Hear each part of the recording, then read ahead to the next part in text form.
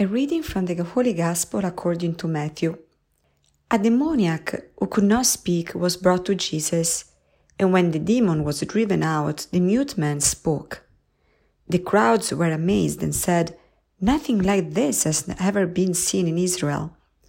But the Pharisees said, "He drives out demons by the prince of demons."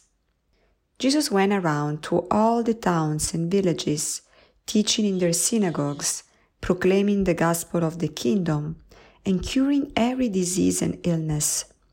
At the sight of the crowds, his heart was moved with pity for them because they were troubled and abandoned, like sheep without a shepherd. Then he said to his disciples, "The harvest is abundant, but the laborers are few. So ask the master of the harvest to send out laborers for his harvest." Good morning. This too is a beautiful page of the gospel, passage of the gospel that actually opens up with this miraculous healing of the demoniac that was mute. And as soon as the demon is driven out, the man can actually speak.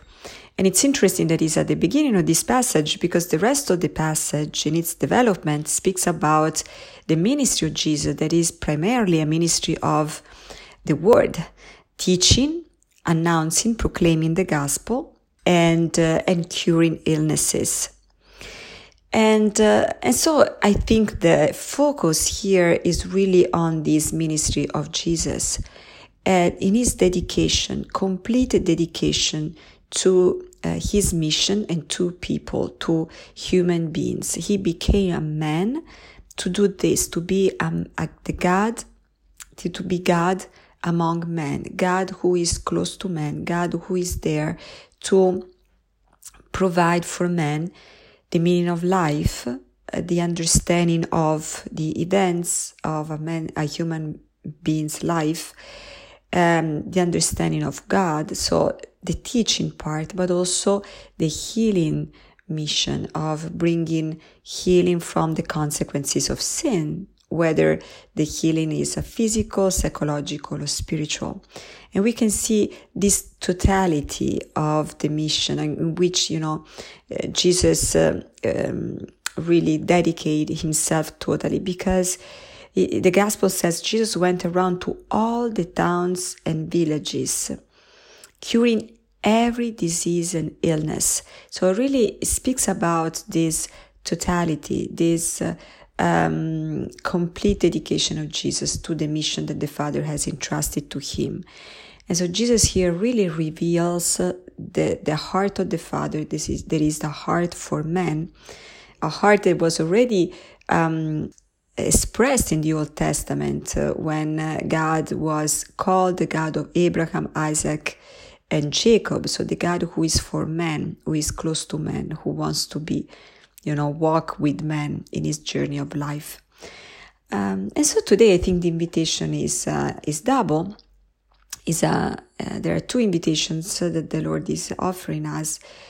One definitely is taken from the end of the gospel, where Jesus invites, with this heartfelt prayer, he invites each one of us, his disciples, to pray the master of the harvest to send the laborers, because the harvest is ready, but the laborers are few. And so definitely it's an invitation for us to pray for vocations, especially those vocations like vocations to priesthood and to religious life that have as a mission a complete dedication to our brothers and sisters, both in preaching the good news, but also in curing, in helping all the needs of people, so addressing all the needs of people, so also the physical needs and not only the spiritual needs. And so definitely we want to pray for that. And I would say not just today, as a resolution for the meditation, but maybe we can choose a day of the week when we explicitly pray for souls, for people that can be called to the priesthood or to the religious life.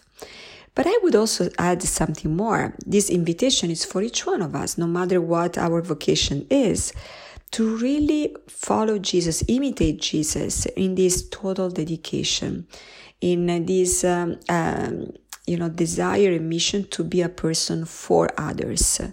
Because each one of us is called to go through the villages and the towns of our life, that are the people, the situations, the events that we daily encounter, and there to be a person for others, to be a person that is really dedicated to the well-being of others, whether, through our words, through our actions, through our prayers, working for justice, in working for making this world a better place, so that the world can give praise to the Lord, and the world can become a place where God is more visible because of our desire to put goodness, in this world. So let's take to heart these two invitations from the Lord today, but also for the rest of our life.